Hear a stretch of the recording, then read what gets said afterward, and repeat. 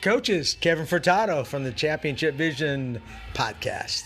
Welcome, episode 57.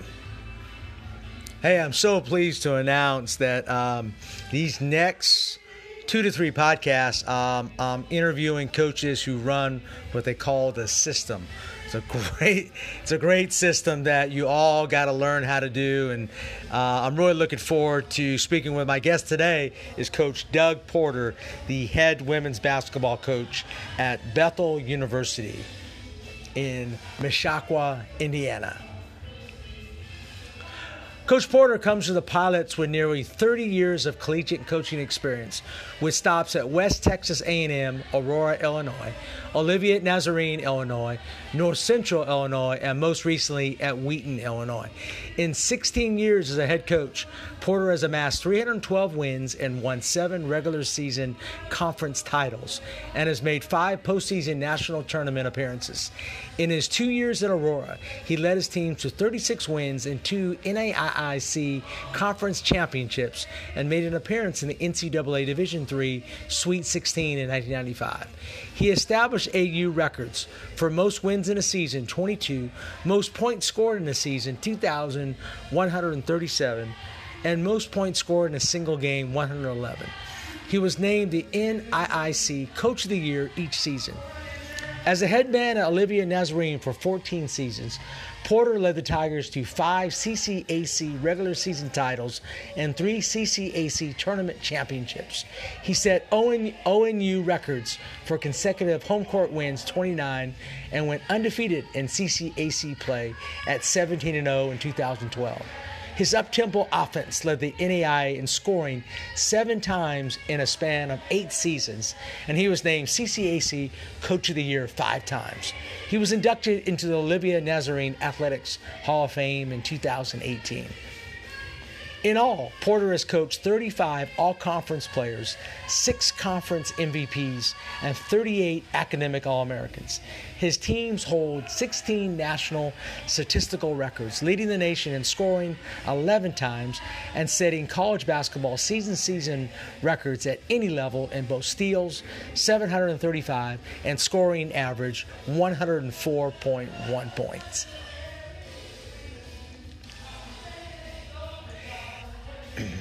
An accomplished teacher and instructor of the game of basketball, Porter has 4 publications on learning his up-tempo style of play, including his book, Coaching the System, a complete guide to basketball's most explosive style of play.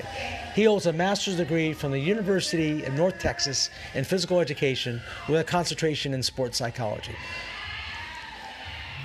Coaches, let's welcome from Bethel University, Coach Doug Porter of the System.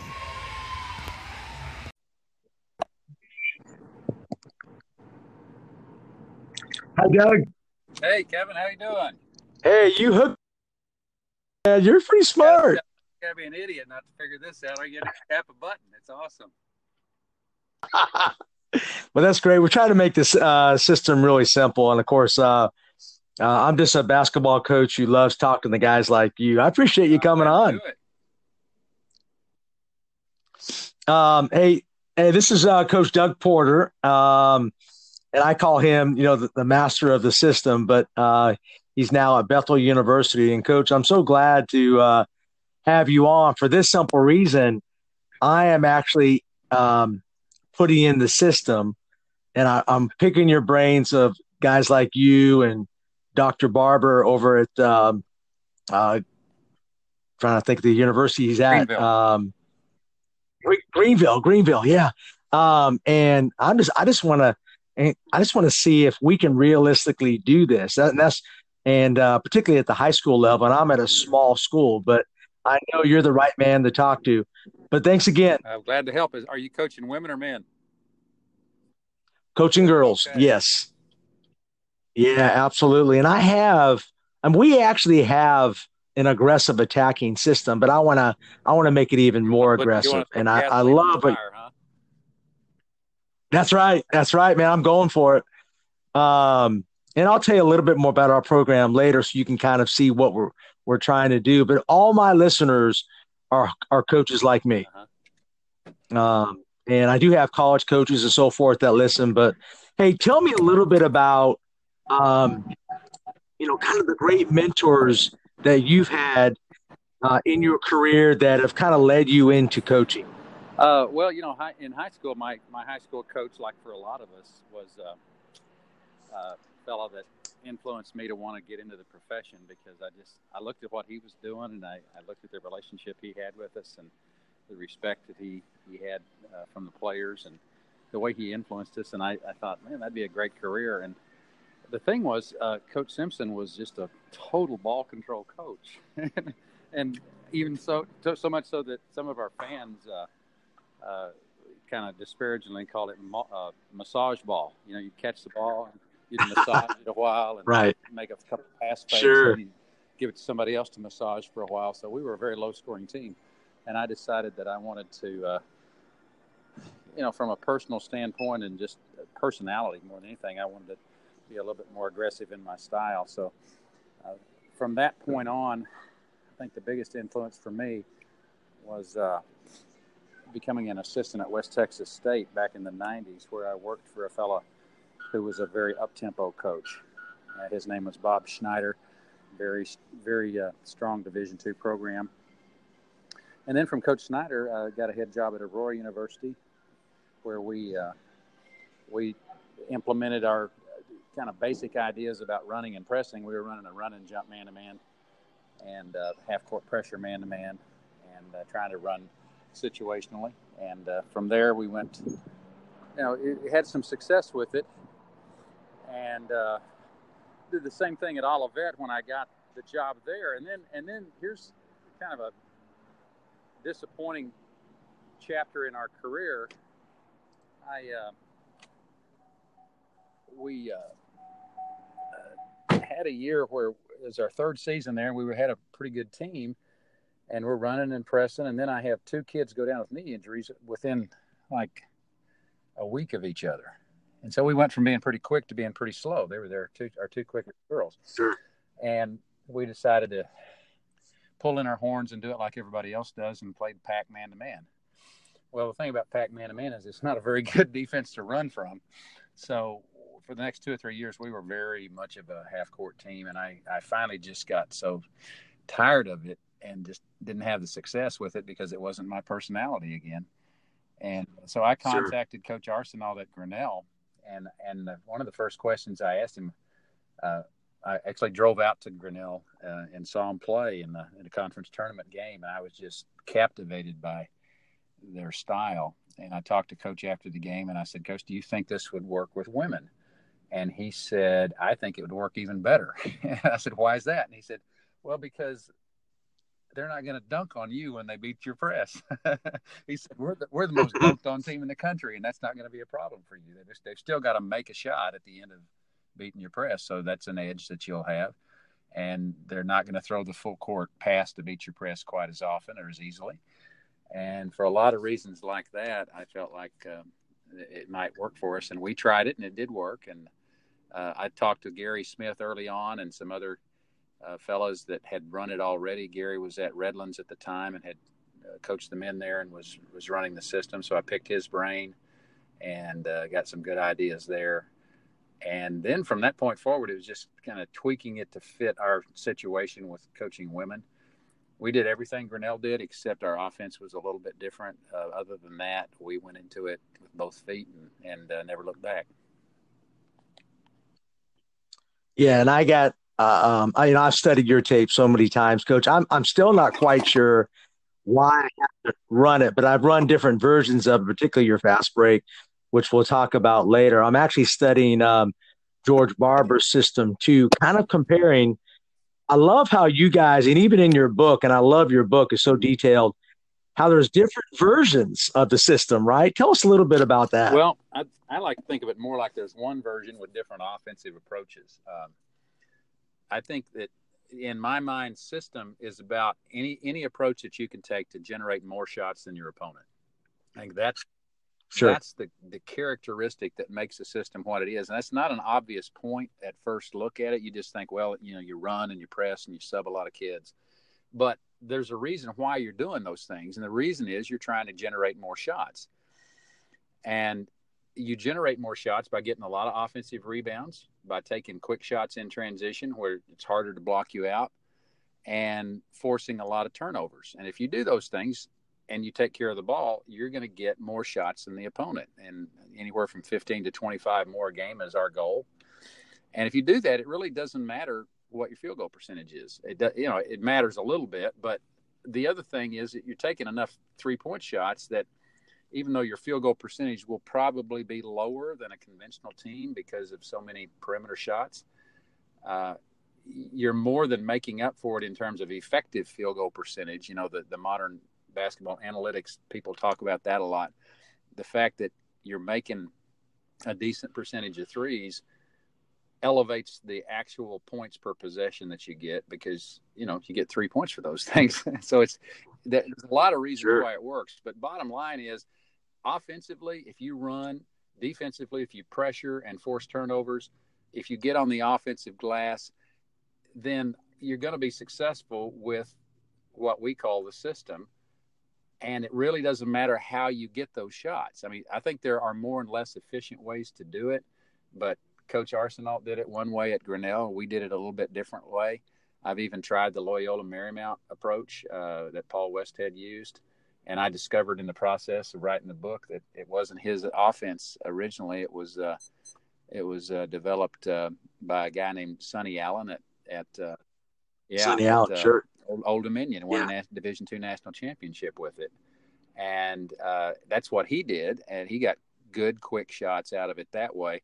And so, because I've seen a lot of coaches do different things offensively to get those quick shots and to focus on the 3-point game, it helped me to realize that that's more of an individual thing as to how you do that. And the ironic thing is, Coach Arsenault's son, Dave Jr., is the head coach at Grinnell now, after Coach A retired last year.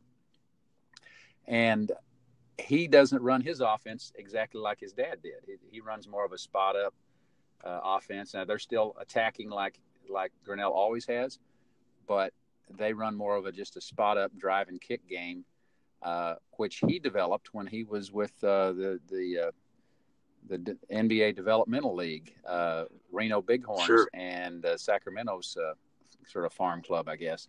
And that's the style he developed. And the reason he did it that way was because it required less running. In the traditional Grinnell system, they're running a 2-guard through along the baseline on every transition and setting a double pick for them to get a backside 3. And Coach A's son tried that at Reno, and his guy said, "Man, you're going to wear us out playing a 48-minute game, and as many games as we play, we can't run that much. So just we'll spot us up, drive and kick, and we'll still get open." And they did. So even his son does it a little differently. So all that to say, there's a lot of offensive approaches, but I think the defense is pretty consistent from system team to system team. Yes, and I heard one thing that kind of inspired me again. I heard David Arsenault Jr. on a podcast, and it kind of motivated me again, because I was looking to be – this year we actually started a charter school, and on my 4th year I started it from scratch. So we kind of went from day one now to year 1 to year 4, and I got the players to run it.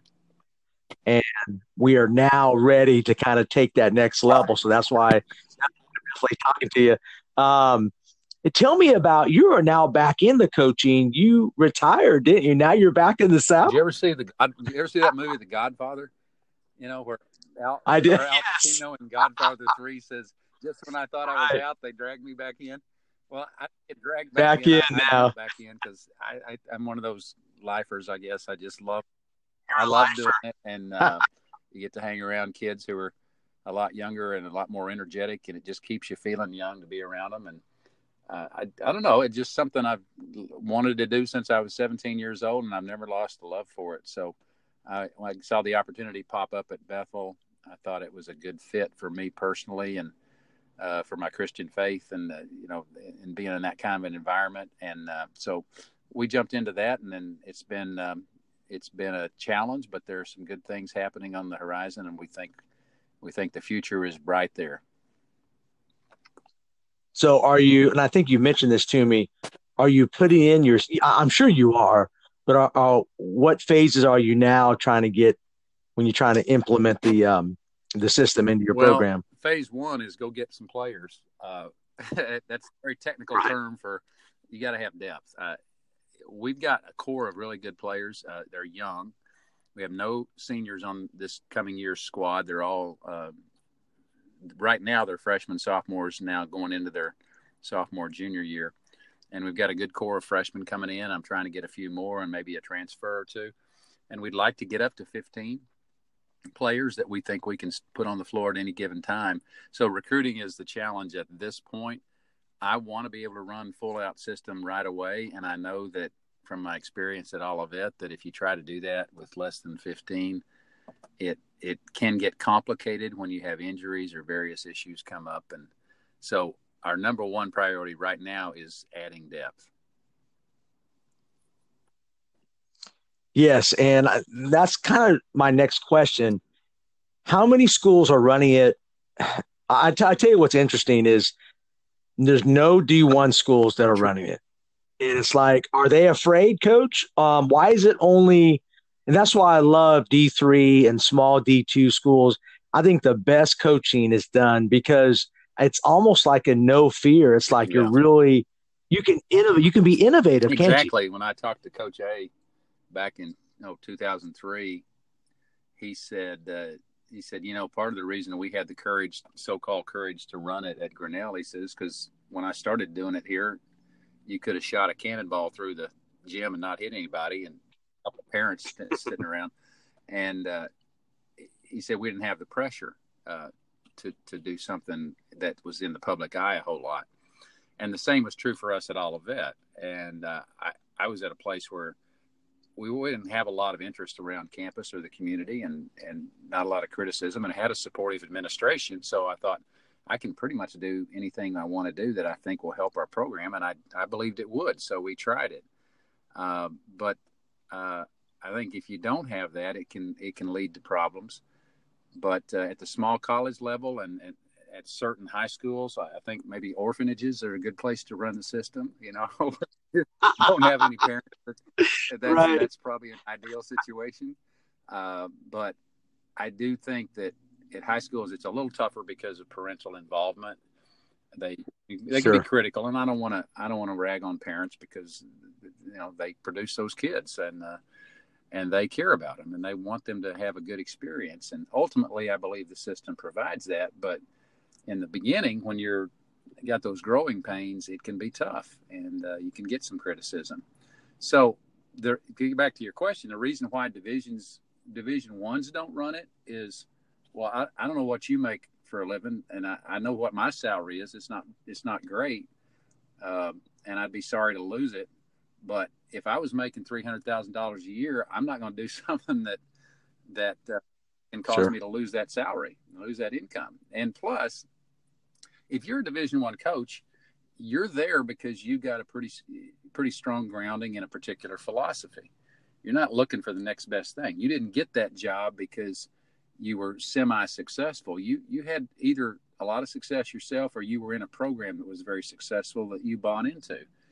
And if you've got a philosophy, why would you change it unless you were desperate? Well, I was desperate, so I changed it. And I think sometimes that's what it takes to make a change.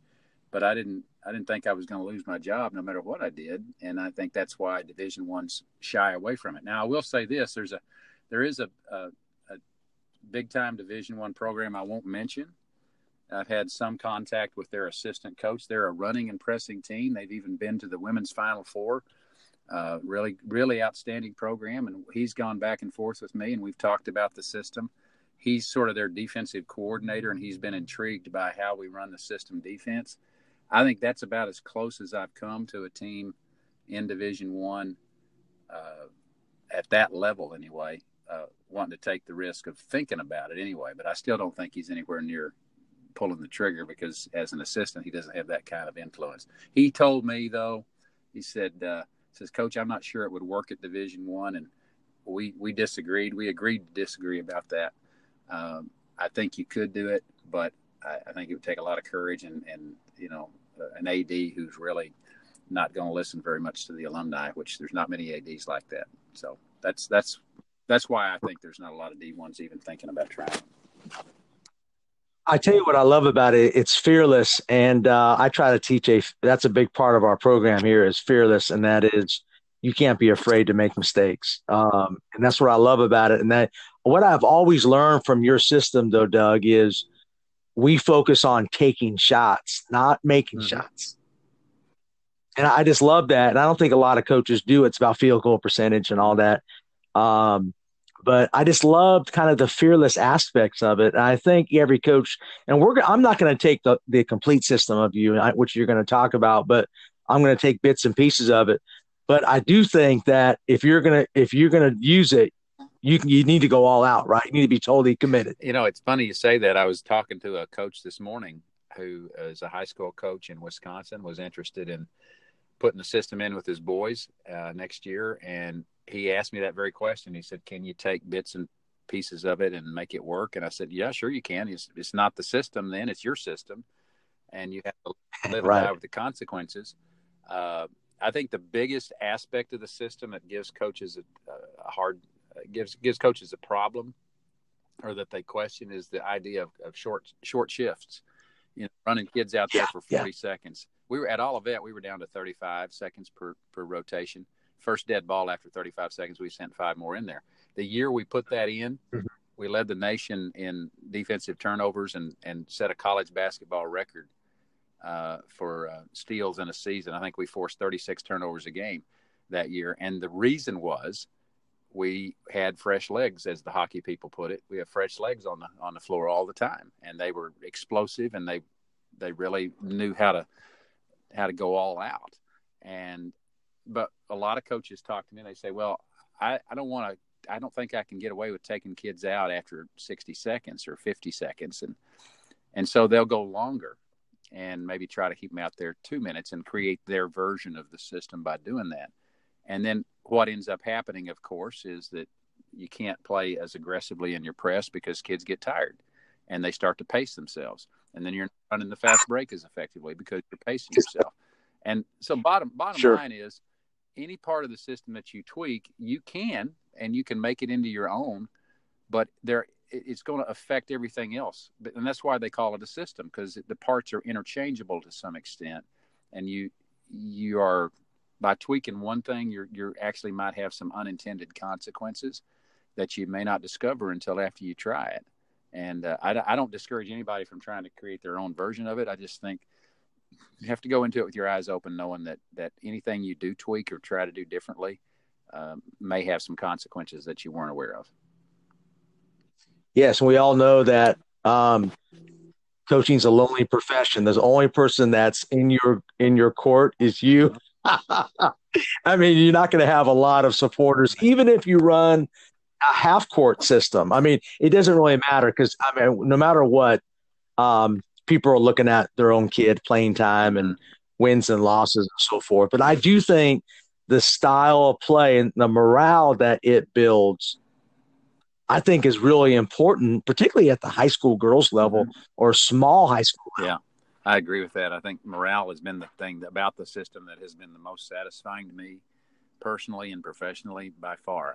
I love winning, and I love the teaching aspect of the system. But what I really love is to see our kids get excited and be supportive no matter who's on the floor at any given moment and cheering for each other. And it's just something about the system and the first of all, the tempo. It's fun. But more importantly, you know that you're going to play. You know that you're going to get on the court and you're going to have an opportunity to contribute. And it may be in a role situation. It may just be as a rebounder or a screener. But you know that you're going to be out there not just at garbage time, but when it matters. And there's not, especially with young women, I think the tendency is to view yourself as a second-class citizen if you're not in that core lineup, if you're not in that starting lineup or the top 6 or 7. You view yourself differently, and you feel like your teammates view you differently. And the system, it's kind of taken care of because you're playing a different type of roster, your different depth chart, and kids really feel like it matters, that they matter, and I think that leads to a lot of good positive things on the court. Yeah, I totally agree. Let's talk about your system goals: total shots, total threes, You go offensive rebounding percentage, and I think Coach Barber from Greenville does. I think it's offensive rebound differential. I think so. It's a little bit, and then forced turnovers and shot differential. Tell us about the system goals. Are they the same as what you had them at your previous schools? I've not really changed them much over the years. I kept a spreadsheet from year one, and I plugged in the goals every single game we played, and I have those records going back to 8 years I was a head coach, and then 5 years as an assistant, where we implemented the system at Division III school, North Central College. So that's 13 years of records that I have, and we would chart every single game those 5 goals, and we wanted to know, did we get 90 shots, which was our initial goal, and that's pretty much the level that we've stuck with. And Bethel's goal was 94 historically, and ours was 90. And then we tried to get half those shots from 3. So if we made 45, whatever we took, how many shots we took, if we got half of them from the arc, then we met that goal. Offensive rebound, we didn't do differential like Coach Barber does. I stuck with the original system goal of trying to get 40%. Well, Coach A at Grinnell, his goal was, I think, 35%. And I felt like with women, I really believed by the results that we were getting on the court, it seemed to me that we could get 40%, and we did. Pretty much over throughout my career there, we were right around 39, 40, 41% offensive rebounds. Then turnovers forced, our goal was, I think Grinnell's was 32, and I don't know, just to be different, I said 33. And that ended up in around 35 over the 8-year period. So that was a doable goal. And then the last one for us was shot differential, just like the other coaches did. For us, it was plus 15. I think Grinnell was plus 25. I don't remember exactly, but if you're getting that goal, you're running the system like it's designed to be run. You're getting a lot of extra shots, and since it's all about getting more shots than the opponent, I think that's a good solid goal to keep in there too and track. Yes, and how can we modify that? How can we modify that for a 32-minute high school game? What are some of the high school coaches that are running it, and how many high school coaches are actually running your system? It's really hard to say, Kevin. It changes year to year, and some people I have a lot of contact with high school coaches who ask about the system, but no way of knowing how many of them stick with it.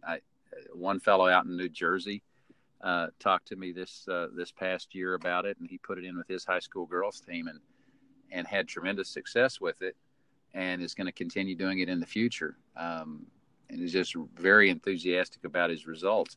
The people that you don't hear back from after they put it in, either they just, for whatever reason, didn't continue communicating with you, or they got away from the system, and there's no way to know which that is. So I couldn't tell you how many teams throughout the country run it. It's just hard to say. I know most of the colleges that run it, and I think there's probably not a large percentage, but there are people out there that have made it work.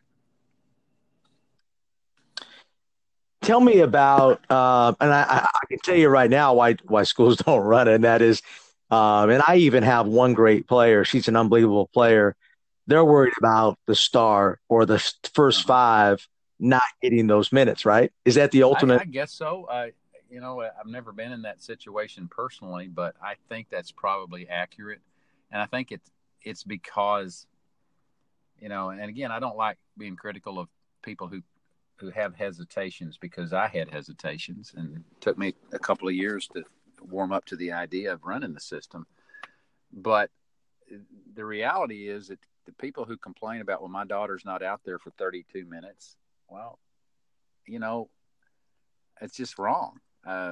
Yeah, she's not out there as much, but she's going to actually probably score more points, get more touches, and be a lot more effective per minute of play than she would if she was out there a longer period of time and pacing herself.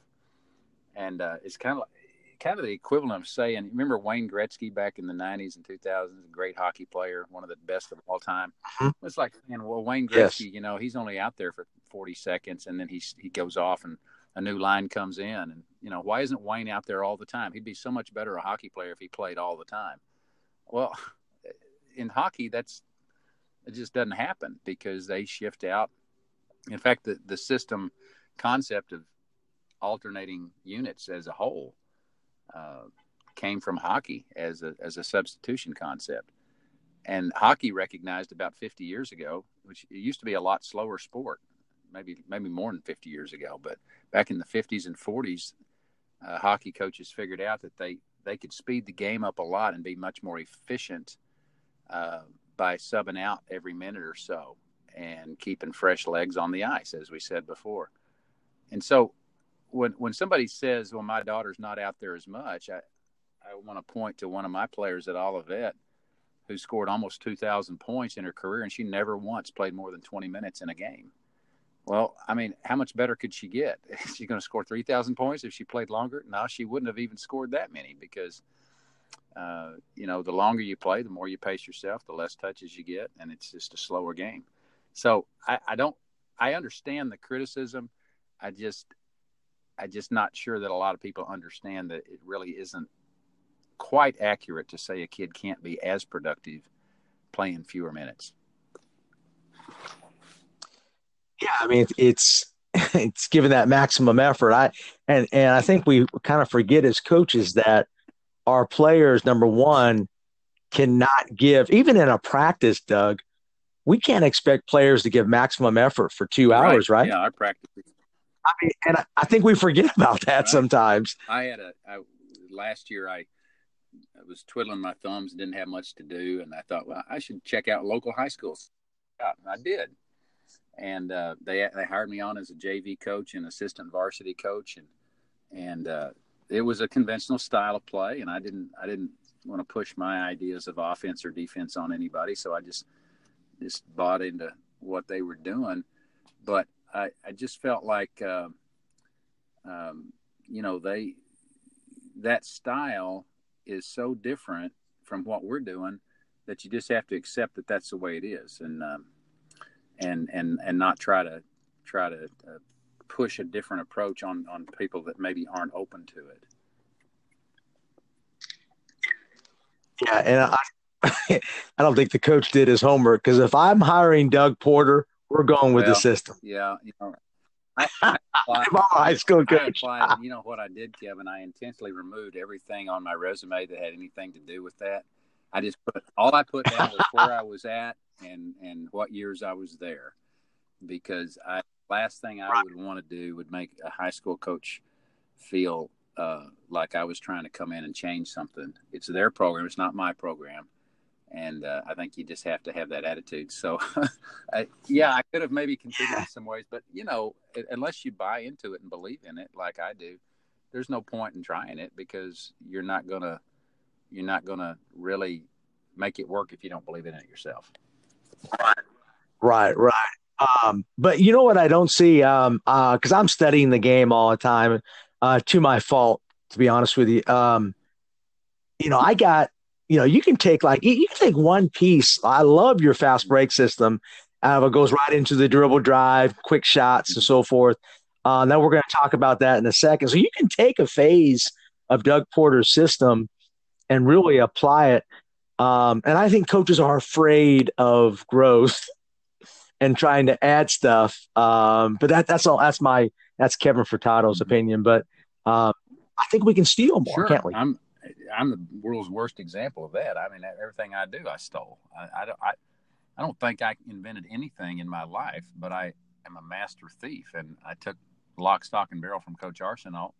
Now, the offense that we ended up running was a combination of Loyola Marymount stuff and Dean Smith passing game and Dean Smith fast break, and just over the years you tweak it. And the funny thing about the dribble drive, I never heard of the dribble drive till I'd been running the system 5 years and had been doing this, dribble penetration and wing drives to the rim and post player flipping to the opposite block. And And then I read a Sports Illustrated article about Coach Wahlberg running the dribble drive and how he created it and used it at JUCO in California and then at Pepperdine. And I thought, my goodness, that looks a lot like what we do. But it, I didn't know about Coach, but I certainly, once I found out he was doing it, then I started stealing some of his ideas and seeing how we could run it better. So yeah, we're all thieves. Nobody is. I don't know if there's a whole lot original in the game. I think if there's anybody who can be praised as a really original thinker, it's Coach Arsenault. I mean, I've said this often, Kevin. I would have never had the guts to create the system he created and then stick with it long enough to make it work, because I would have constantly been questioning myself and saying, I don't know if this or this will work. But because he'd already done it and been successful with it, it gave me confidence when I tried it. And I said, well, if he can make it work, I can make it work. But he was the pioneer. And I think there's a few people in coaching like that who are just incredibly innovative, and he's one of them. Yeah, you mentioned, heck, I thought Vance Wahlberg created the dribble drive. It could have been Doug Porter. Before, who knows? We don't know. Could have been, you know what I'm saying? But yeah, he was great, and I just love how it's all or nothing, and that's a great philosophy to have, isn't it? Yeah. But man, he got the kids loved it. It's just a great system, though. But you do have to have the guts to execute it. What about the shifts? Tell me about how if I'm running a high school team, how would you put together your shifts? So you might not put together your best five in one shift. How would you do it? Well, my first year, I actually did put my best five. My best three. I had three seniors that has played together for 3 years already, and I didn't want to break them up. I wanted them to play in the same unit because they played so well together, and they all were, played very distinct roles. And so that year, I did put three of my best players in one unit. And then I had some pretty good recruits that we brought in from junior colleges and out of high school that fit pretty well in another unit. So it worked out that first year. But, going forward then, the year after that and then into the future, you'll laugh at this, but with girls, you know what I did? I typically put the kids that like each other in the same unit. Because they get along and they want to play together and they're friends. And, eventually I think they all become close. But if I had a choice to make and I knew that two kids really got along well, I'd put them in the same unit, and sometimes you'd get a chemistry there. And sometimes we'd break them up for other reasons. But another thing we'd do was freshmen coming in. We often would put them in a unit together and let them grow together as they went through their years, and they might end up playing together for 3 or 4 years, and then you've really got something special going on. But most of the time when you're creating a unit, it really boils down to, number one, I don't want my best players typically in the same group because I don't want there to be a huge drop-off when another unit goes on the floor. Secondly, with that said, I want a ball handler and a scorer in every unit. And I also want a kid who can be a defensive, back of the press rebounder type and defend the rim. And if you got those things, and if you have a ball handler and a scorer and a defender in your unit, then you can have a couple of role players that maybe don't contribute as much, but just play a distinct role and are able to help you in some way without. I've had coaches say, well, I don't have the depth of the talent to run it. I don't have 15 deep. And I say, well, you don't need 15 deep. You need about 7 or 8 decent players and then fill in around them with other kids. And so that's how we create our units, is just by slotting kids into key roles and then adding some role players to surround them with. So you're saying you have a roster of 10. But I guess what you're saying is also they're not going in for what I'm thinking of how I can utilize the system here. You can even have a second unit go in for 1 minute to just create as much disruption as possible. They can't hurt you that much, right? Not for, they can hurt you, but it's kind of limited damage because they can't hurt you for that long. But Right. if you had your best players in the top five, and then you put a second group on the floor who's your next five best players, you're going to see a pretty significant drop off. And Right. other Right. teams Sure. can take advantage of that. I don't see. Here's the thing, though. You can't. You put five of your best players on the floor at one time. Well, they can't all shoot it. You know, they can't all contribute all the time. There's only one basketball, so that really is not to your advantage. It's better to have a one or two scorers on the floor and a ball handler, and let those kids play together and make sure the scorer is getting the most shots within that unit. Then you got another unit with maybe your second best scorer on that unit, and you're trying to get shots for them. Sure. So you've got somebody on the floor all the time that you're trying to get open for a shot. And if you think about it that way, it's not quite as daunting a task to think about creating a second unit that you're going to trust to get out there and get the job done. But if you put your best five on one unit, you're kind of wasting them. And then when your second unit goes on the floor, you really are at a disadvantage because you may not have a scorer out there, and you may have five kids that aren't that good of defenders, or at least compared to your top five. So I think you can create some problems with yourself by thinking in a traditional way, oh, I've got to have my best kids start the game. No, we never had our best kids start the game, at least not as a unit. We had what we call a finishing group. The last minute or two of the game, in a close game, we'd have our best five kids out there. And they would stay out there for during that stretch, because at that point, you don't need to worry about fatigue. The game's almost over. So we want our best talent. We want our talent on the floor. So the coveted spot for us was, I want to be in the finishing group. That means coach trusts me to be on the floor when the game's on the line at the end. And they think of it that way, and then you don't have these issues with, well, I wasn't a starter, so he must not think I'm any good. And that's not true at all. And I have, and that's interesting. And you're really making me think. I got my two best players, obviously, are my two best scorers. One of those two should be on every single team. Mm-hmm. Yeah, right? One of those two will be on the court all the time. Yeah, I would have one of those two on the floor all the time. Yeah. I got you. That makes a lot of sense. Fast break. Talk about, you want to get a shot within 12. Has that changed? 12 seconds? Well, 12 seconds at the most, yeah. I mean, I'd like to get it within 5 or 6 if we can, and the faster the better. But 12 would be kind of the high end. I think over the 8 years that we ran the system at Olivet, I'll bet we didn't have 10 shot clock violations in 8 years. So maybe 1 or 2 a year.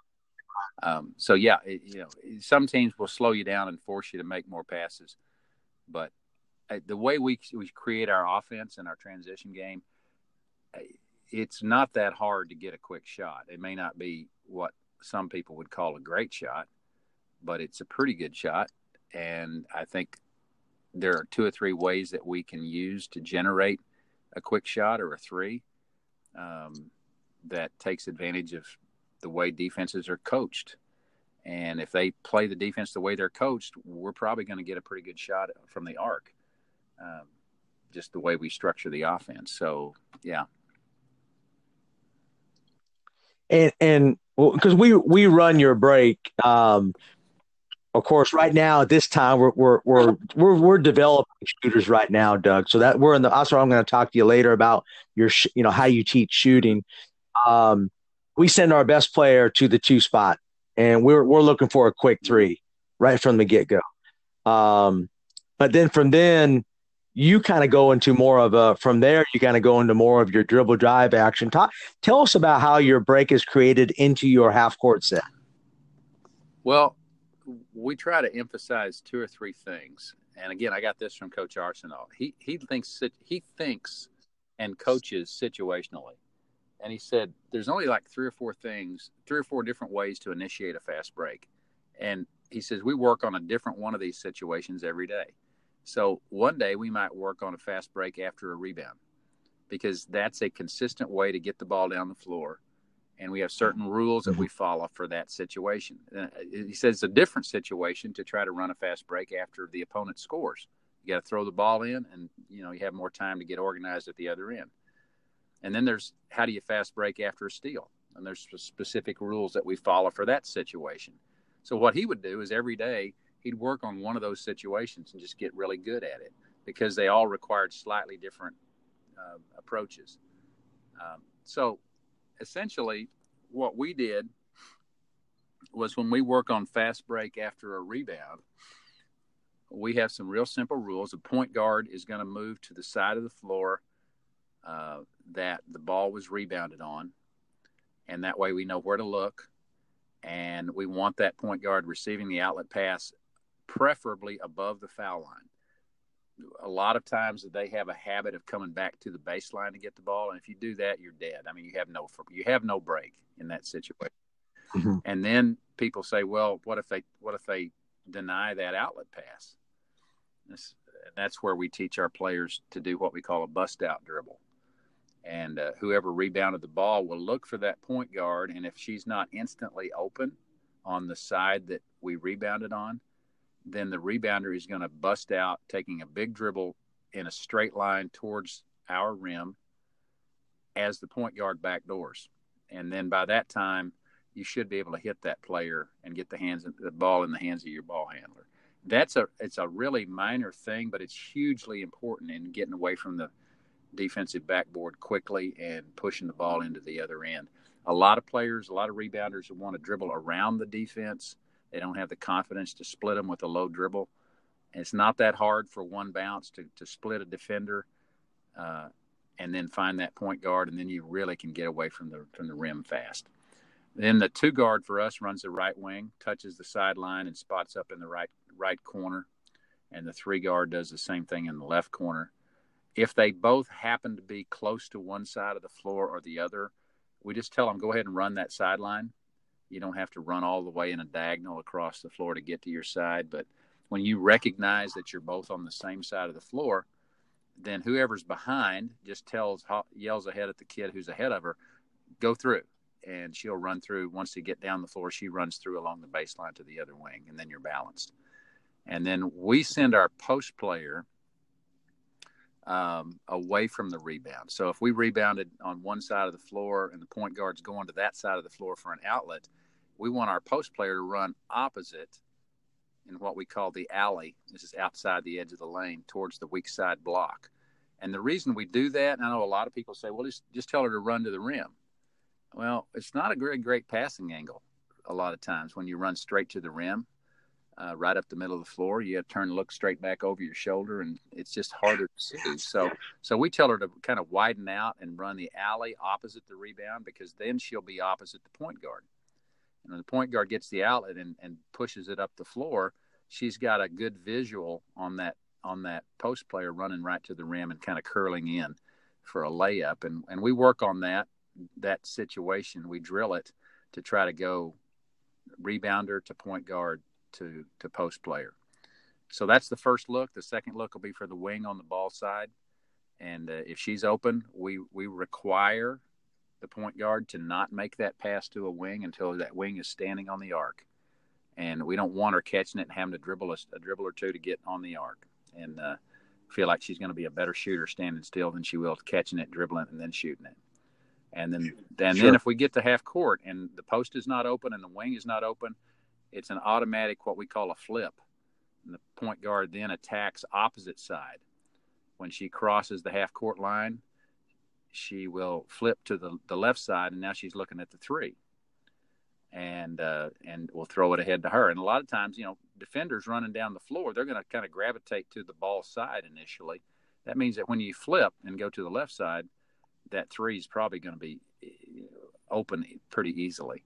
And then if you get all the way down the floor and the wing's not open and the point guard can't attack the rim, which is something else we want to emphasize, then we just tell them to swing the ball to the trailer and then initiate some down screens and get that action. So really it's number one, look for the post. Number two, look for the wing. Number three, if they're not open by the time you cross half court, flip to the left or flip opposite side. And then if you still can't throw ahead, then swing the ball to your trailer and get right into your movement. So, it's easy to say all those things. We just drill it and drill it and drill it. It's not that complicated, but it does take time to develop those habits. The only other difference is that on a score, we're drilling our five, our safety, as we call our five. She's always the one nearest the basket. And we teach her how to get the ball out of bounds quickly with 2 or 3 quick steps, and then throw the ball to a point guard who is sort of what we call a circle cut. It's kind of sliding to the right side of the floor in a kind of a shallow cut, and then bending up the court as she's catching the ball. We teach the inbounder to throw her a lead pass to her outside hand so she can catch it, snap the head around, and just immediately, without breaking her momentum at all, catching it and putting it on the floor towards the other end. And so those are just some basic techniques and that we drill over and over again to try to get faster and faster in transition from one end to the other. Yeah, and I love those. And we run your stuff, but not as well as you do yet. But we run. I love to show you some video of what we do. And I love the alley run. I've tried that. I tried the rim run down the middle. You're right, it doesn't work. I don't have any girls that can catch that. Yeah. I mean, we get wide open, and we're not big, and we get wide open. We have a girl that's not tall, but she runs well. She hustles, and we get her some left hand layups on that side.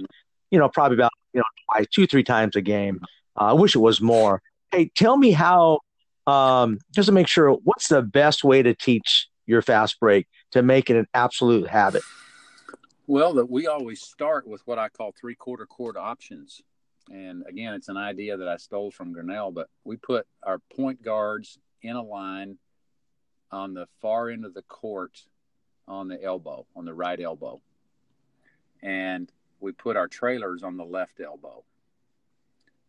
I call them our fives because they're the fifth player down the floor. And that's a Loyola Marymount numbering system.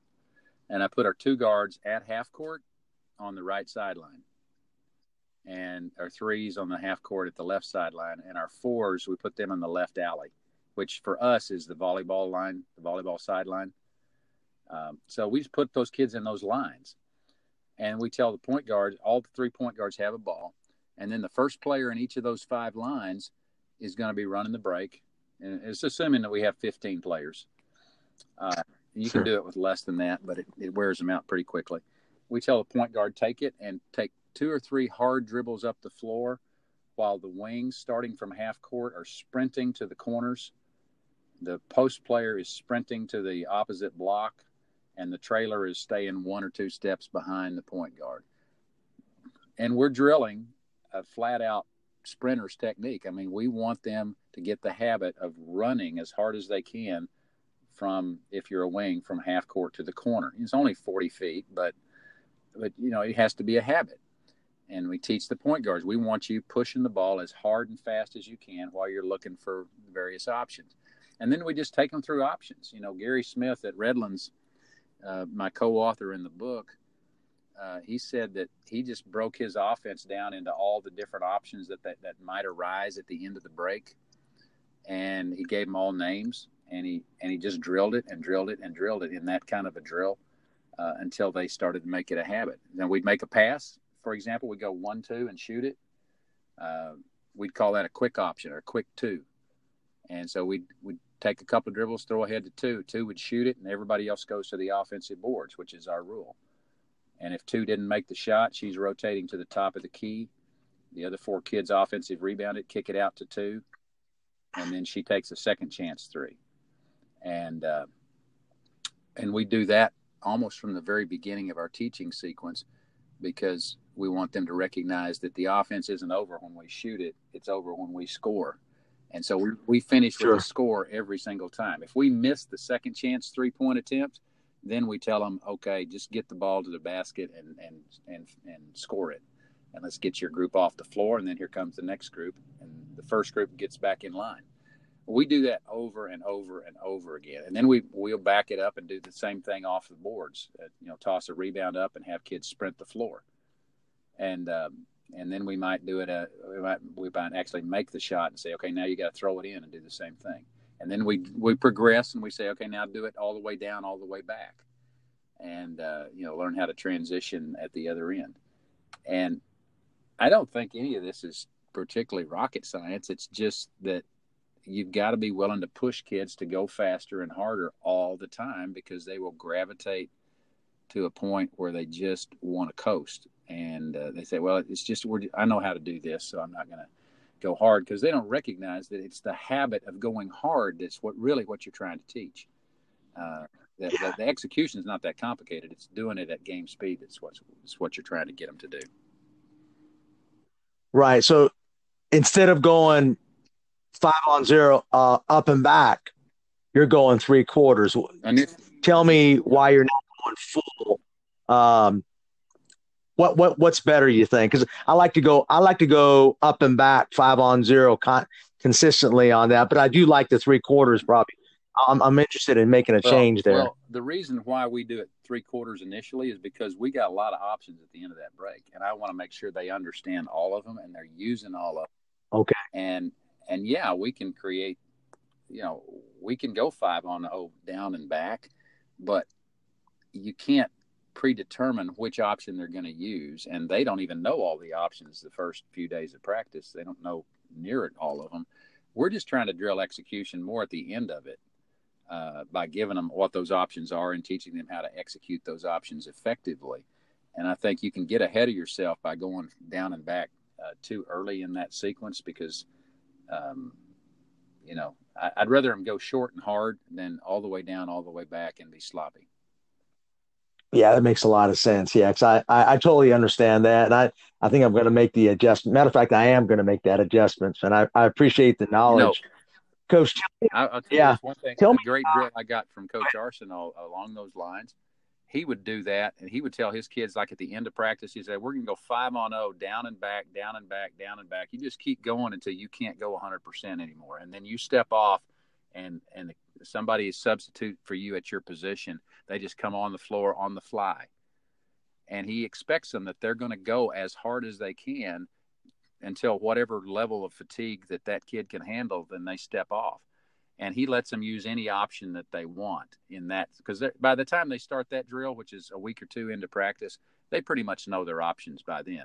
But then they really put all those options together and use different ones each time. And they're at the same time learning how to run, that they're expected to run full speed. And it's a great conditioner to end practice with too, that 5-on-0 continuous drill that they use. So they keep going back. They keep going until coach senses fatigue, or they do? No, to the individual. They have to go hard until they're just kind of starting to slow down a little bit, and then they just wave and somebody steps in for them. Coach doesn't make that determination. They do. And that drill might go for 5 minutes, 10 minutes, but you've always got a fresh kid on the floor. And that way they're constantly running. They're learning how to run hard. They're learning how to recognize when they need a break. And they're going through all of their options. It's a tremendous way to end practice. Yeah, and that's part of what I call positive conditioning, where the kids take ownership of it. I love that. I love that added to the fast break, man. I appreciate that. Tell me about, I know you're a busy guy, and I only have a few more questions. Offensive rebounding. I really want to emphasize that this year. That's a big part of our emphasis. Tell me, how do you get your players to crash the boards and get more offensive rebounds? Well, it starts with that 3/4 court options drill. Every time we get a shot, our rule is if it's a 3-point shot, everybody except the shooter goes to the rim and gets your feet in the paint. That's a pretty clear rule. I mean, if your feet are not in the paint when the ball hits the rim, you're not doing your job. And we drill it. And if we're not doing that, and we may bring that group back and make them start over. But pretty quickly, they start to understand that part of the habits we're trying to develop is where should you be when that ball is shot on the perimeter, and get your feet in the lane. And then we can chart that off a game film. We can see what percentage of the time we got 8 feet in the paint. So that's one thing you can do. The other thing is when you're doing 5-on-5, you can have an assistant coach be in charge of watching to make sure they're getting their feet in there. Another thing we do is that every single halftime of a game, we're going to be reading to them our offensive rebound stats. We get our stat sheet from the scorer, and we figure it out quickly before we go in the locker room. We say, okay, this first half, we got 35% offensive rebounds. And so that's not our goal. We need to do better. And we're constantly talking about it, making it a big deal. we emphasize it more than probably any other statistic that we use. I've always felt like in the system, offensive rebounding is the most important thing that you can focus on. If you're good at that, you don't have to be great shooters. If you get a lot of second shots, that really makes it go. And Doug, at the high school girls level, shooting's horrible. So I mean, I would say the average team shoots about maybe 32 or less percent. So right, the offensive rebounding at our level is vitally important, Are right? you saying 32% total or 32% from three? 30, I wish I would take 32% from three any old day. I'm talking about 32% or less. Yeah. It's probably a lot less than that.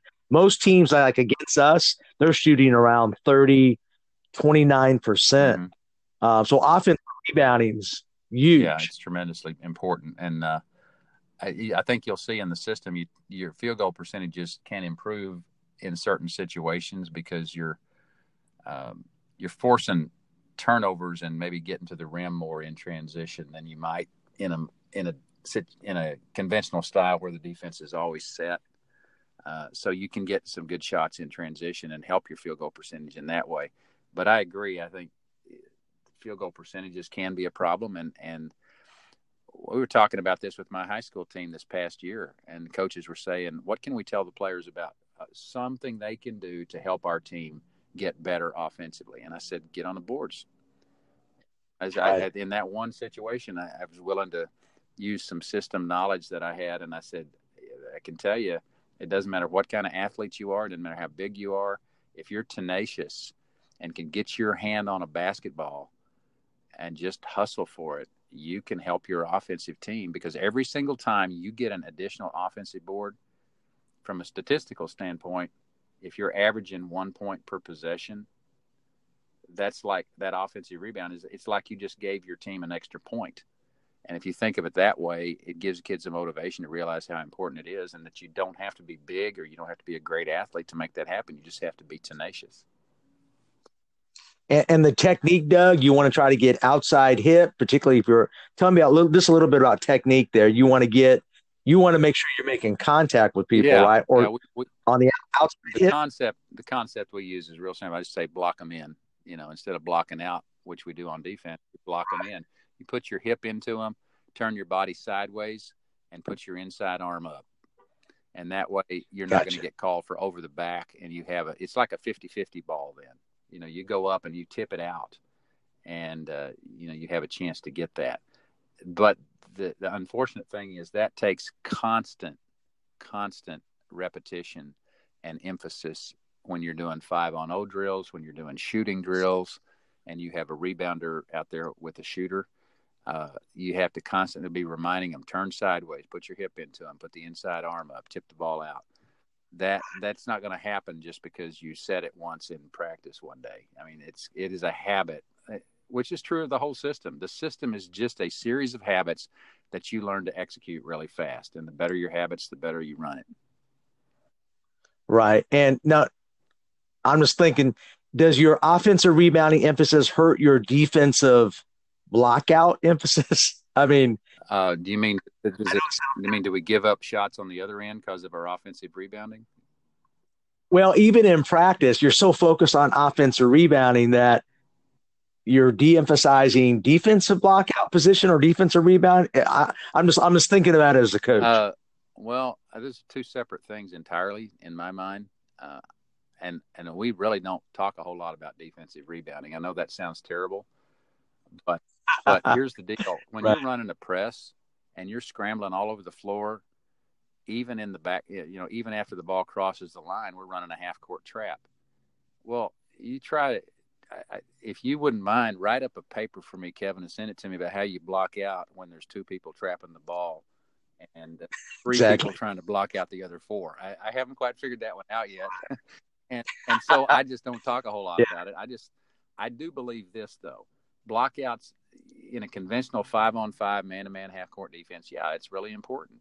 What we do, it's in essence, it's a zone. And zones are harder to block out because you're not matched up on one individual player. It's good to be aware of where the opponent is And I think it's pretty vital. But within the context of a scrambling half-court trapping defense, you're going to be a lot better defensive rebounders if you do what John Wooden says, which is check the opponent and then go to the boards and go get the ball. Don't be thinking about negatively in terms of blocking out and making contact. Just check and go get the ball. And I think the attitude of going after the basketball, there may be some carryover from the offensive end, that the defenders then are a little more aggressive going to the basketball too, even though we don't really have a very good plan for exactly who to block out or who blocks out where. One thing I will say, when somebody penetrates to the basket, somebody on our defense is going to be there picking them up and contesting the shot. And we darn well better block out that shooter. That's one that's a no-brainer. There's no question in that situation. We got to block that shooter out and not let them get a second shot. And then everybody else do the best you can. But that's about as far as we've taken defensive rebounding. And it probably shows in our stats. Yeah, in your style of play, yeah, you guys are scrambling. You're right, though. It's more of just a go get it phase. And I think that's a big part of, on the girls level, the best teams, there's no blocking out going on, man. We play against athletic teams. They just go get the ball quicker than we do. It's that simple. Hey, Doug, tell me about half court offense. We run a 5-out motion.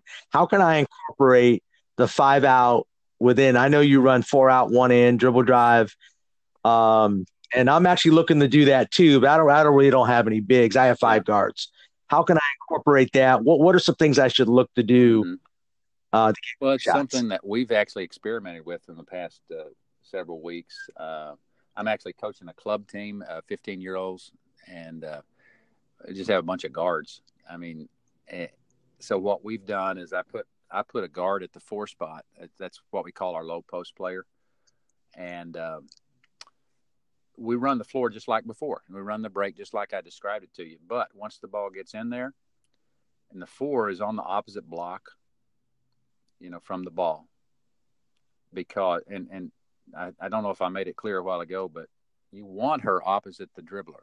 You want her opposite the drive, because the point guard's got right away, and if the point guard dribbles in the direction that the 4 is on, the 4 has to flip to the opposite block just so she's out of the way, so the point guard can get to the rim. Same thing is true if a wing catches it and drives. The 4 just got to make sure they're not getting in the way of the driver.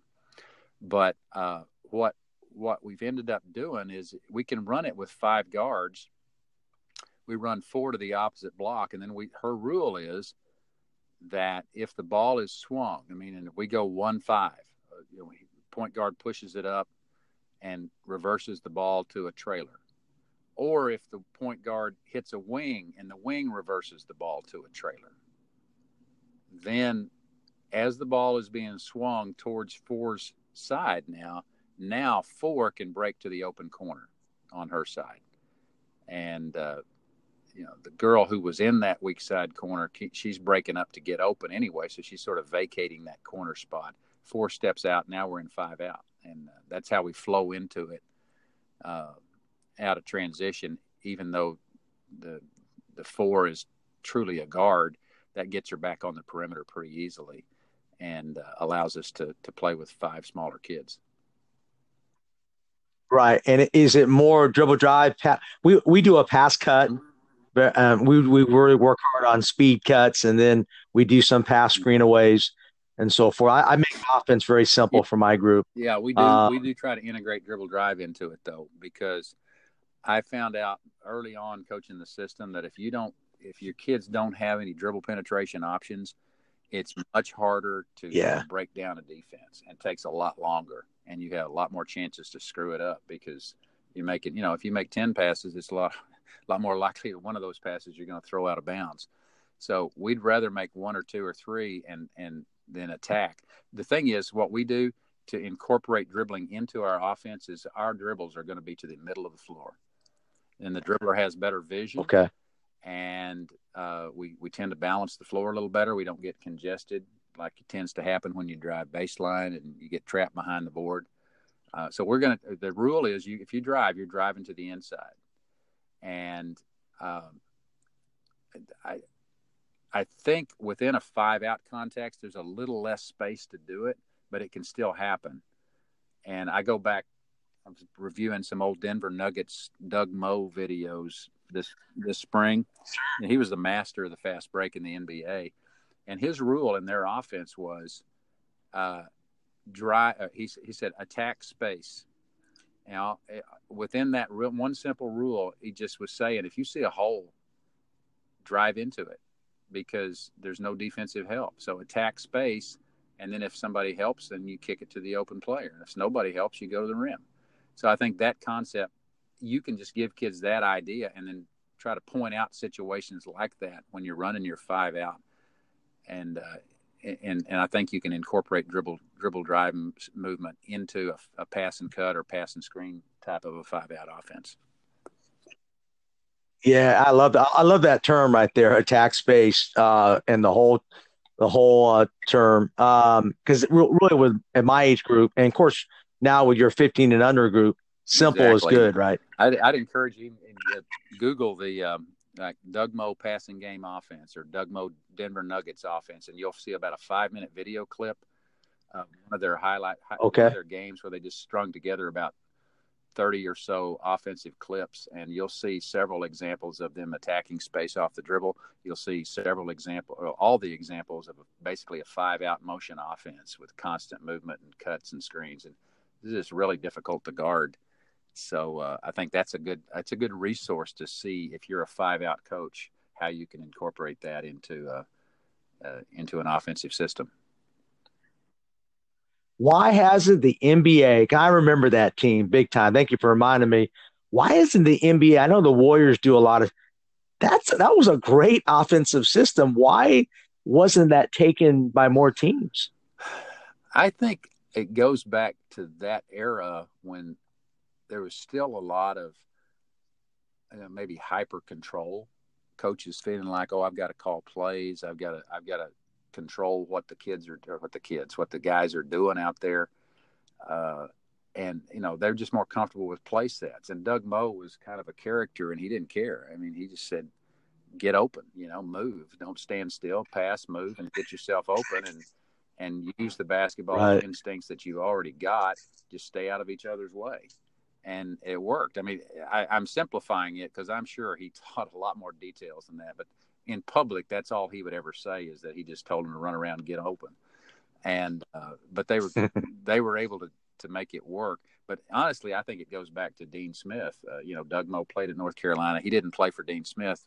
It was before that era. But Larry Brown played for Dean Smith, and Larry Brown basically taught Doug Moe that 5-out motion passing game offense, and that's what Doug Moe called it. He called it passing game, and that's a North Carolina Dean Smith term.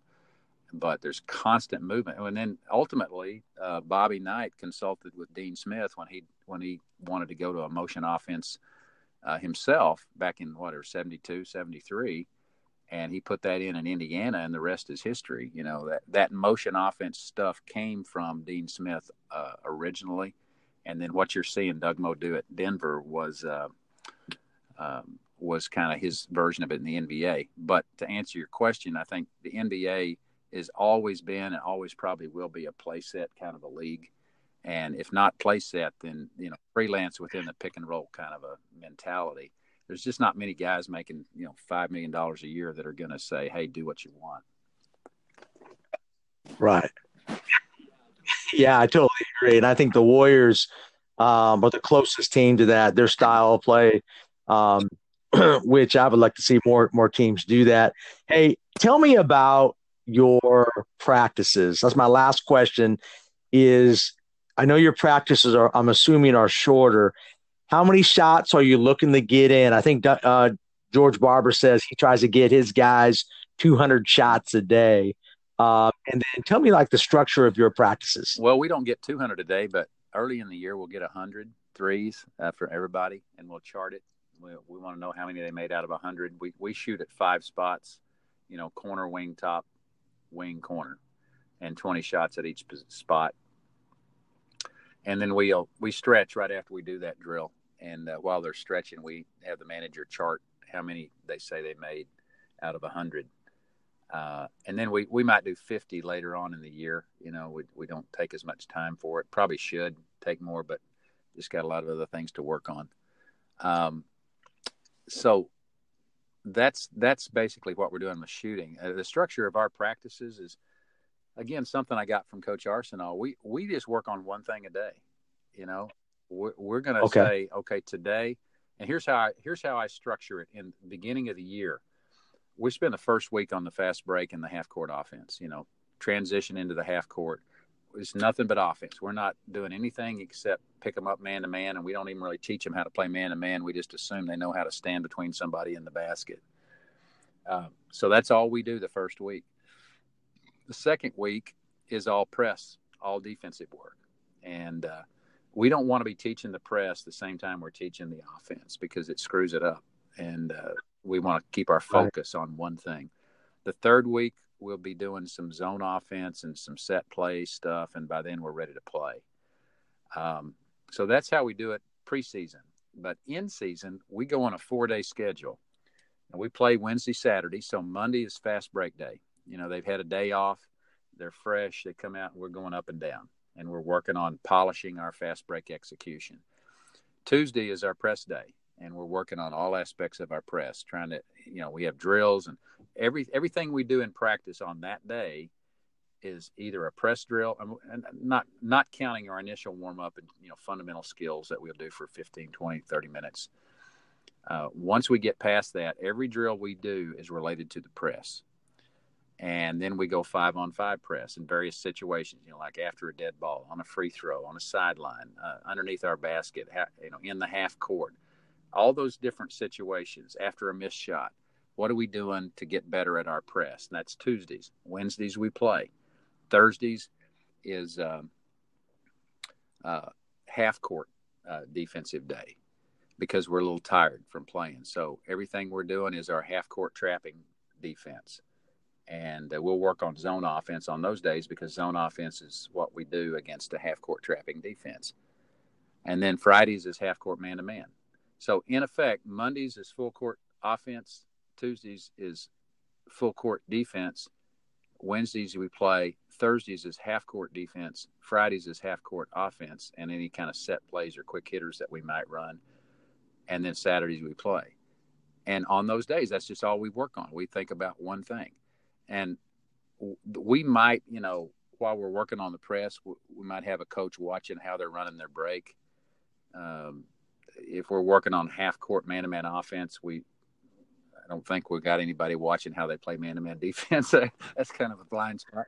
But we don't run that defense anyway, so it doesn't matter. But you see what I'm saying is, I think the way I put it, if you go to a college lecture, your professor didn't talk about 14 different things. He talked about one thing. For that lecture, that was the topic for that day, and then the next day, class period, you talk about a different topic. You can work fundamentals every day, but I just want to get better at one thing today, whether it's full court, half court, offense or defense. We're gonna improve, and then on a week to week basis over the course of a 20-week season, you're gonna get a lot better, and that if you didn't do something well today, then next week you'll be better at it. And I will say this: after a game, we're going to tweak. We'll see some things that we didn't do well, so we might sneak in there for a short period of time the specific thing that we didn't do well, even if it wasn't related to that day's topic. But as a general rule, I want to have the same kind of structure from week to week. Yes, and how do you include? Hey, Kevin, you still there? Hello? Hey, Doug. Hey, sorry about that. I wouldn't pay attention to my phone battery, Doc. Oh man, hey, that's okay. Hey, you're just finishing up on the practice ideas on that. Can you fill us in? Yeah, where did I cut off? Well, we finished describing the basically the 4-day plan that you all have. And I think I was asking you about how you included offensive rebounding in those segments. Yeah, offensive rebounding is mostly, we're focusing on that on the offensive days. If we're doing fast break offense or full court offense, At the end of the break, we're always working on, either our 3/4 court option or full court options drills, always making sure that we finish in the correct offensive rebounding positions. A drill that we use a lot on that day, on fast break or full court transition day, is what we call 5-on-5 blockout. And we just toss the ball boards, block players out, and then transition to the other end, create a shot, and then we're going to expect that our offensive players are all going to the boards in that situation. Then the opponent gets the rebound, or if we score, they'll throw the ball in, and they break back the other way. And both teams are just playing half-court man-to-man defense. And again, when they break back, then we want them creating a shot and getting to the offensive boards. Another great drill we use is what we call 4-on-4 or 5-on-5 cutthroat, where we go offense to defense. We go, let's say it's 4-on-4. We got 4 kids starting at the half-court line, have a guard up there and a trailer, and then 2 wings in the corners. And then 4 defenders defend those players, running basically a 4-out motion offense. It's just the breakdown of our regular offense.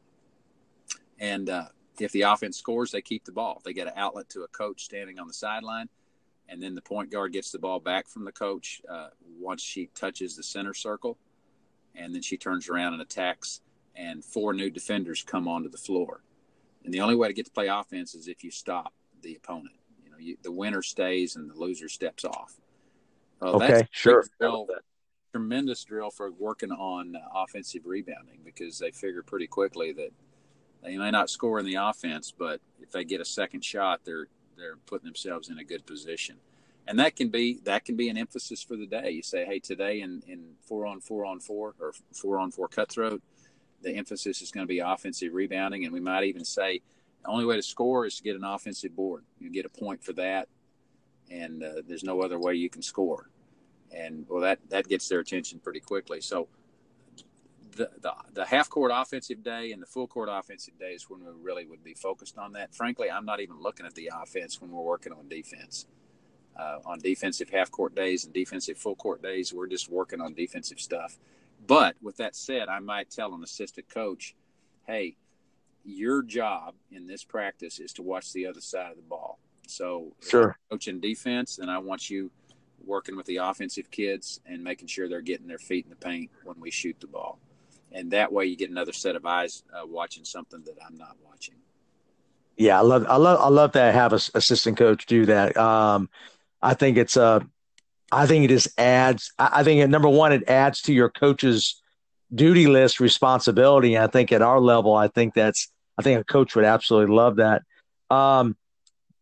Defense, do you break things down in practice, or do you go 5-on-5 teaching your defensive scheme? Actually, we do break it down. I know Coach Arsenault, when I talked to him about it, the system, he doesn't really break defensive down very much, but we felt like girls would maybe benefit from some of the specific skill work that we do. So yeah, when we work on our press, a full court press day, we're going to include 2 or 3 core drills defensively. One of them is what I call chase and turn.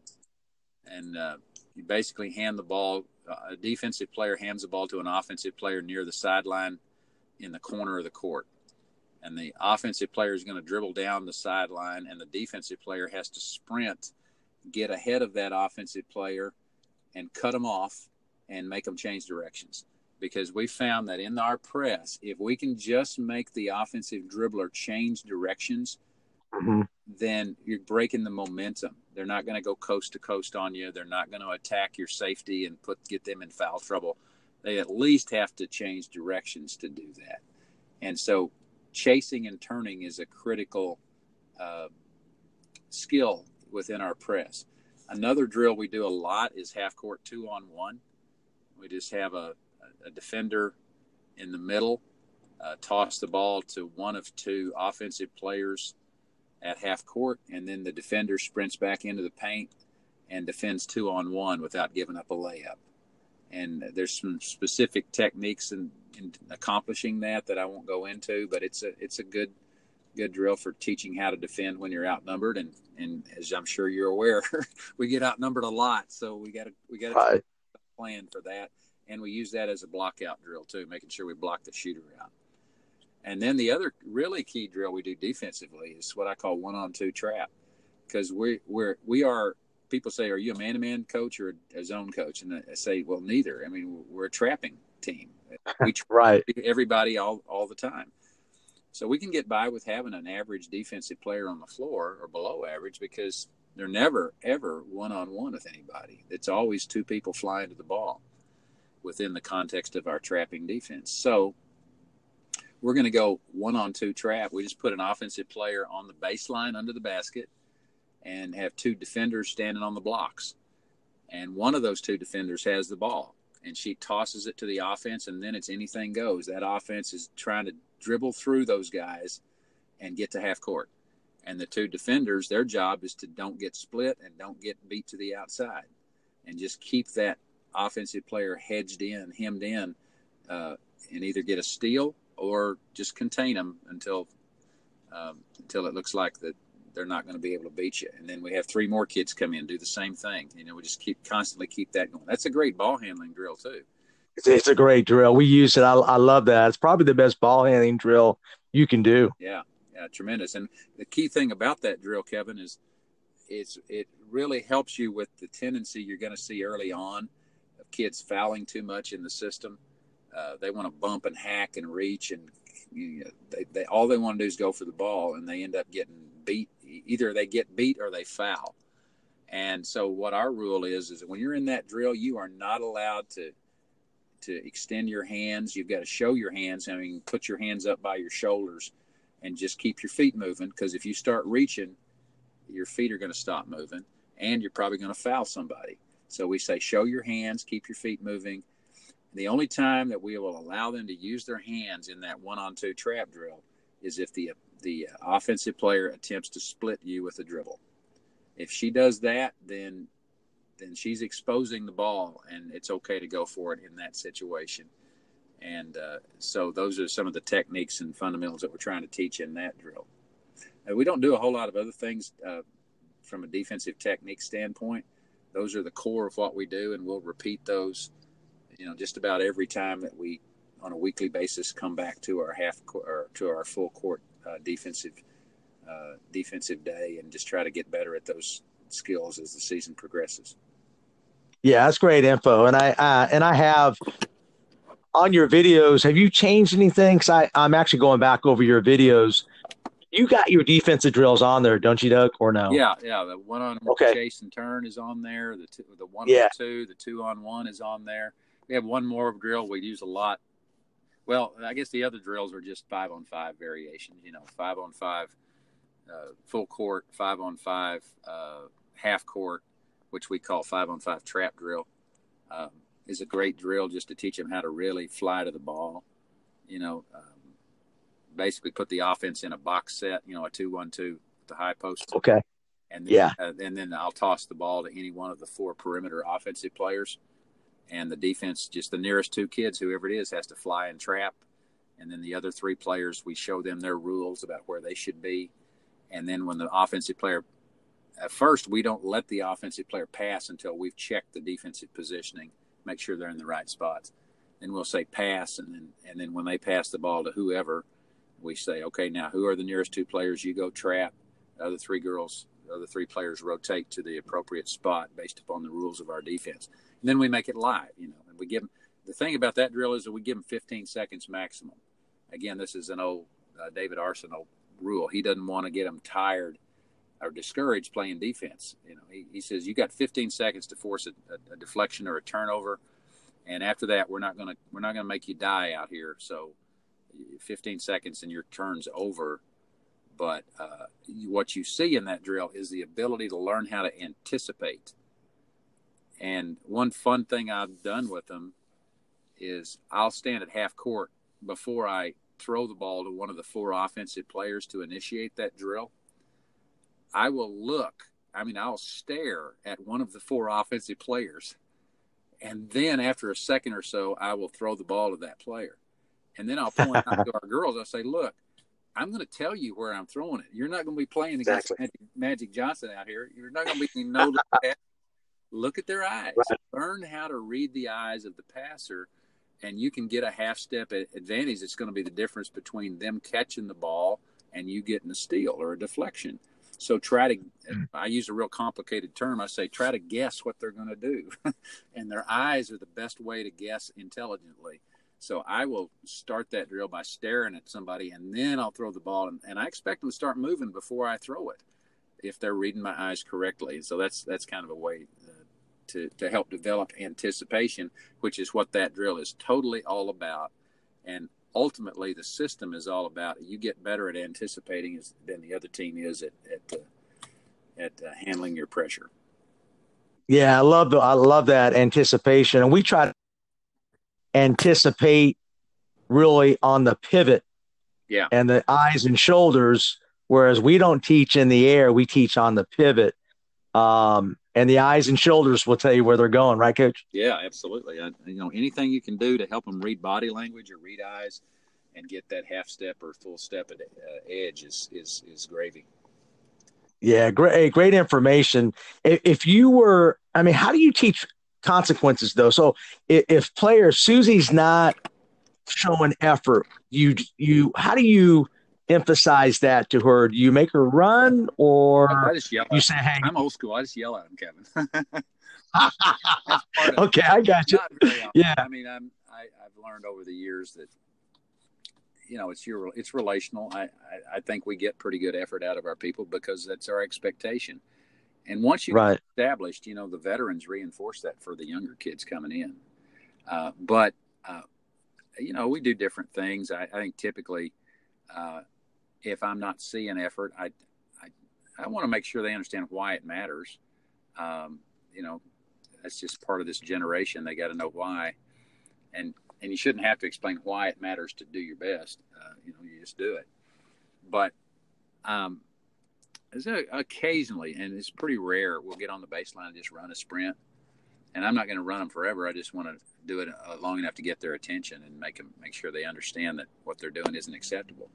Now, one thing I did years ago, I had a junior college transfer who was actually an All-American when she came into us. And she was a post player, and she just flat out didn't get how hard she had to work in order to make this thing happen.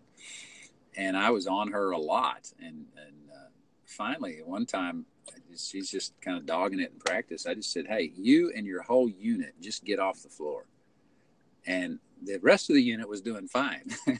But I think over on the sidelines, they explained it to her. And I didn't have much problem with her from that point on. Some of this old school stuff, just kick them out. I mean, I can't think of, on fingers of one hand, the number of times I've kicked a team out of practice. I might stop practice and go home a little early because I feel like we're too tired to really execute. But the funny thing about the system, once they get it, they don't. And once they know that practice is only going to be an hour and a half at the most, it might be an hour and 10, hour and 15. And once they realize that there are going to be days when they show up and I say, "Hey, you guys look tired. Let's go home," or let's shoot some free throws and have a shooting contest, or let's. I've even done this. I've played dodgeball some days. I mean, gosh, sure. People listening to this are going to just feel like I'm lost my mind. But here's the thing. You get great effort out of people that are happy and feel like, hey, when I give effort, he notices and he recognizes when I'm just really exhausted mentally and physically. So we take days off. We have short practices, and the practices are short, but they are hard. And they are game speed. And there's only one speed in everything we do, unless I specifically tell them, "Hey, this is a walkthrough. This is a half speed," which I don't do very often, except in a learning situation.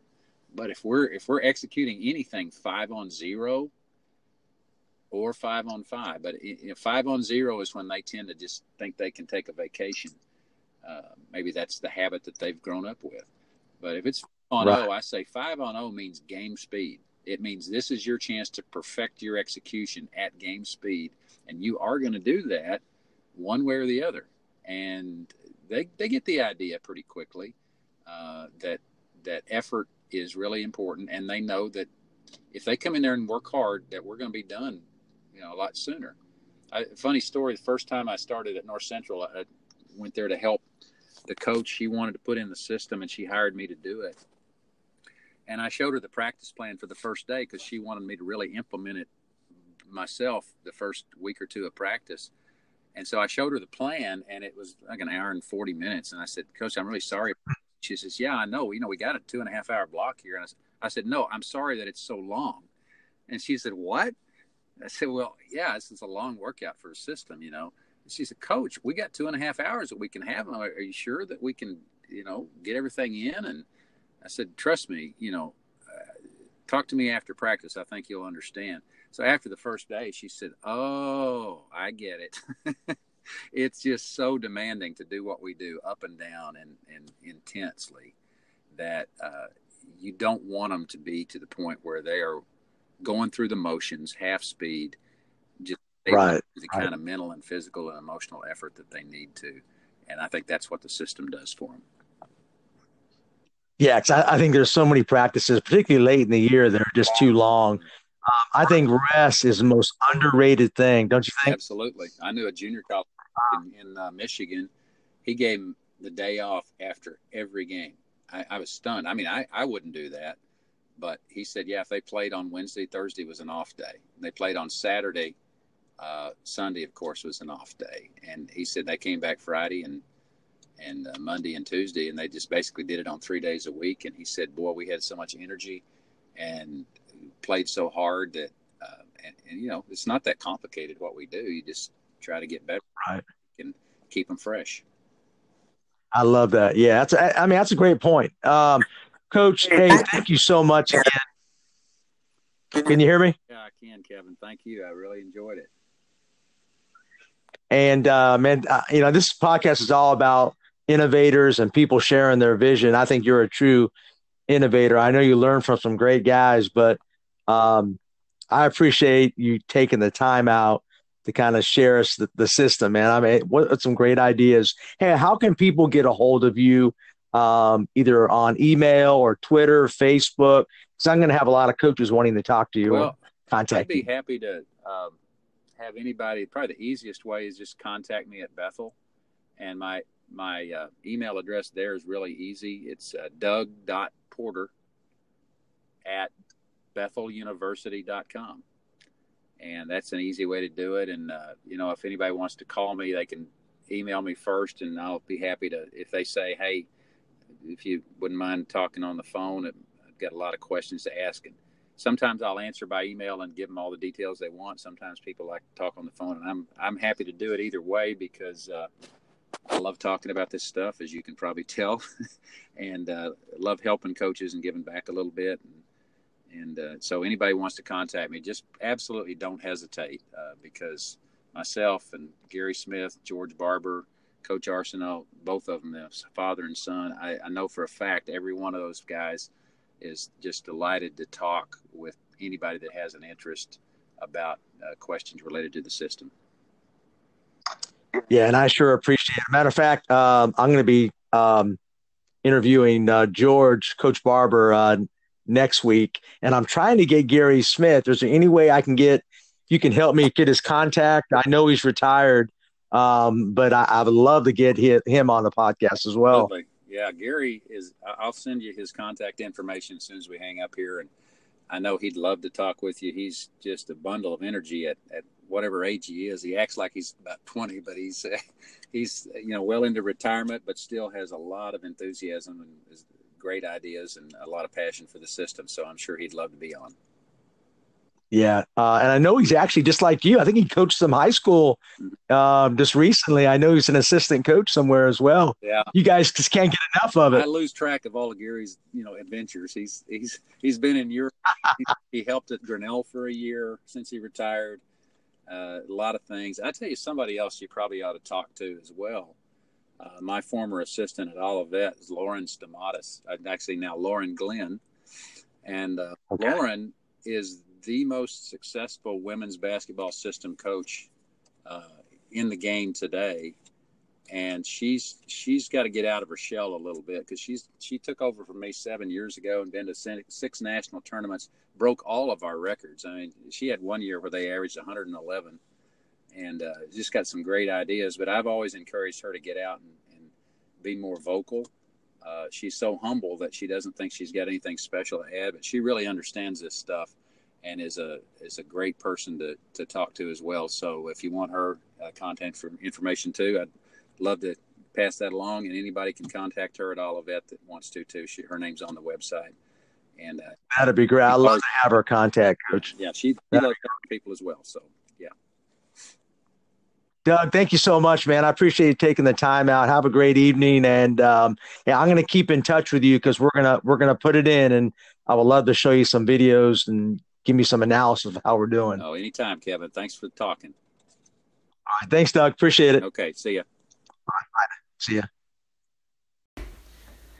This is Matt Smith from United Basketball Clinics. A highlight of my week is listening to Kevin Furtado's Championship Vision podcast. Kevin has a passion for the game and helping coaches grow in their craft. He interviews some of the best basketball minds in the business, and you are sure to gain insights on how to improve as a coach. I suggest you check out his podcast today. Coaches, how are you? Hey, make sure to check out my friends at Dr. Dish Basketball. They were a main sponsor of my Legends Clinic last year, and I got to see in person why the Dr. Dish is undoubtedly the best shooting machine on the market. I'm super excited to get one in my program here soon. As a matter of fact, it's already in the process of being ordered. The technology and versatility of the machine are unmatched. Make sure to check out their product lineup and their new Dr. Dish CT machine on their website at drdishbasketball.com. And follow them on Twitter and Instagram at Dr. Dish B-Ball. Mention this podcast and you can save $300 extra on your next Dr. Dish purchase. Get one soon. This is Coach Kevin Furtado of the Championship Vision Podcast. Hey coaches, this is Nick Bartlett with Dr. Dish Basketball, and you're listening to the Championship Vision Podcast with Coach Kevin Furtado. Make sure to check us out at drdishbasketball.com and on Twitter and Instagram at drdishbball for daily basketball drills, tips, inspiration, and how we've revolutionized the basketball shooting machine over here at Dr. Dish. Also mention this podcast and you will receive an exclusive discount on your next Dr. Dish purchase. Thanks for tuning in.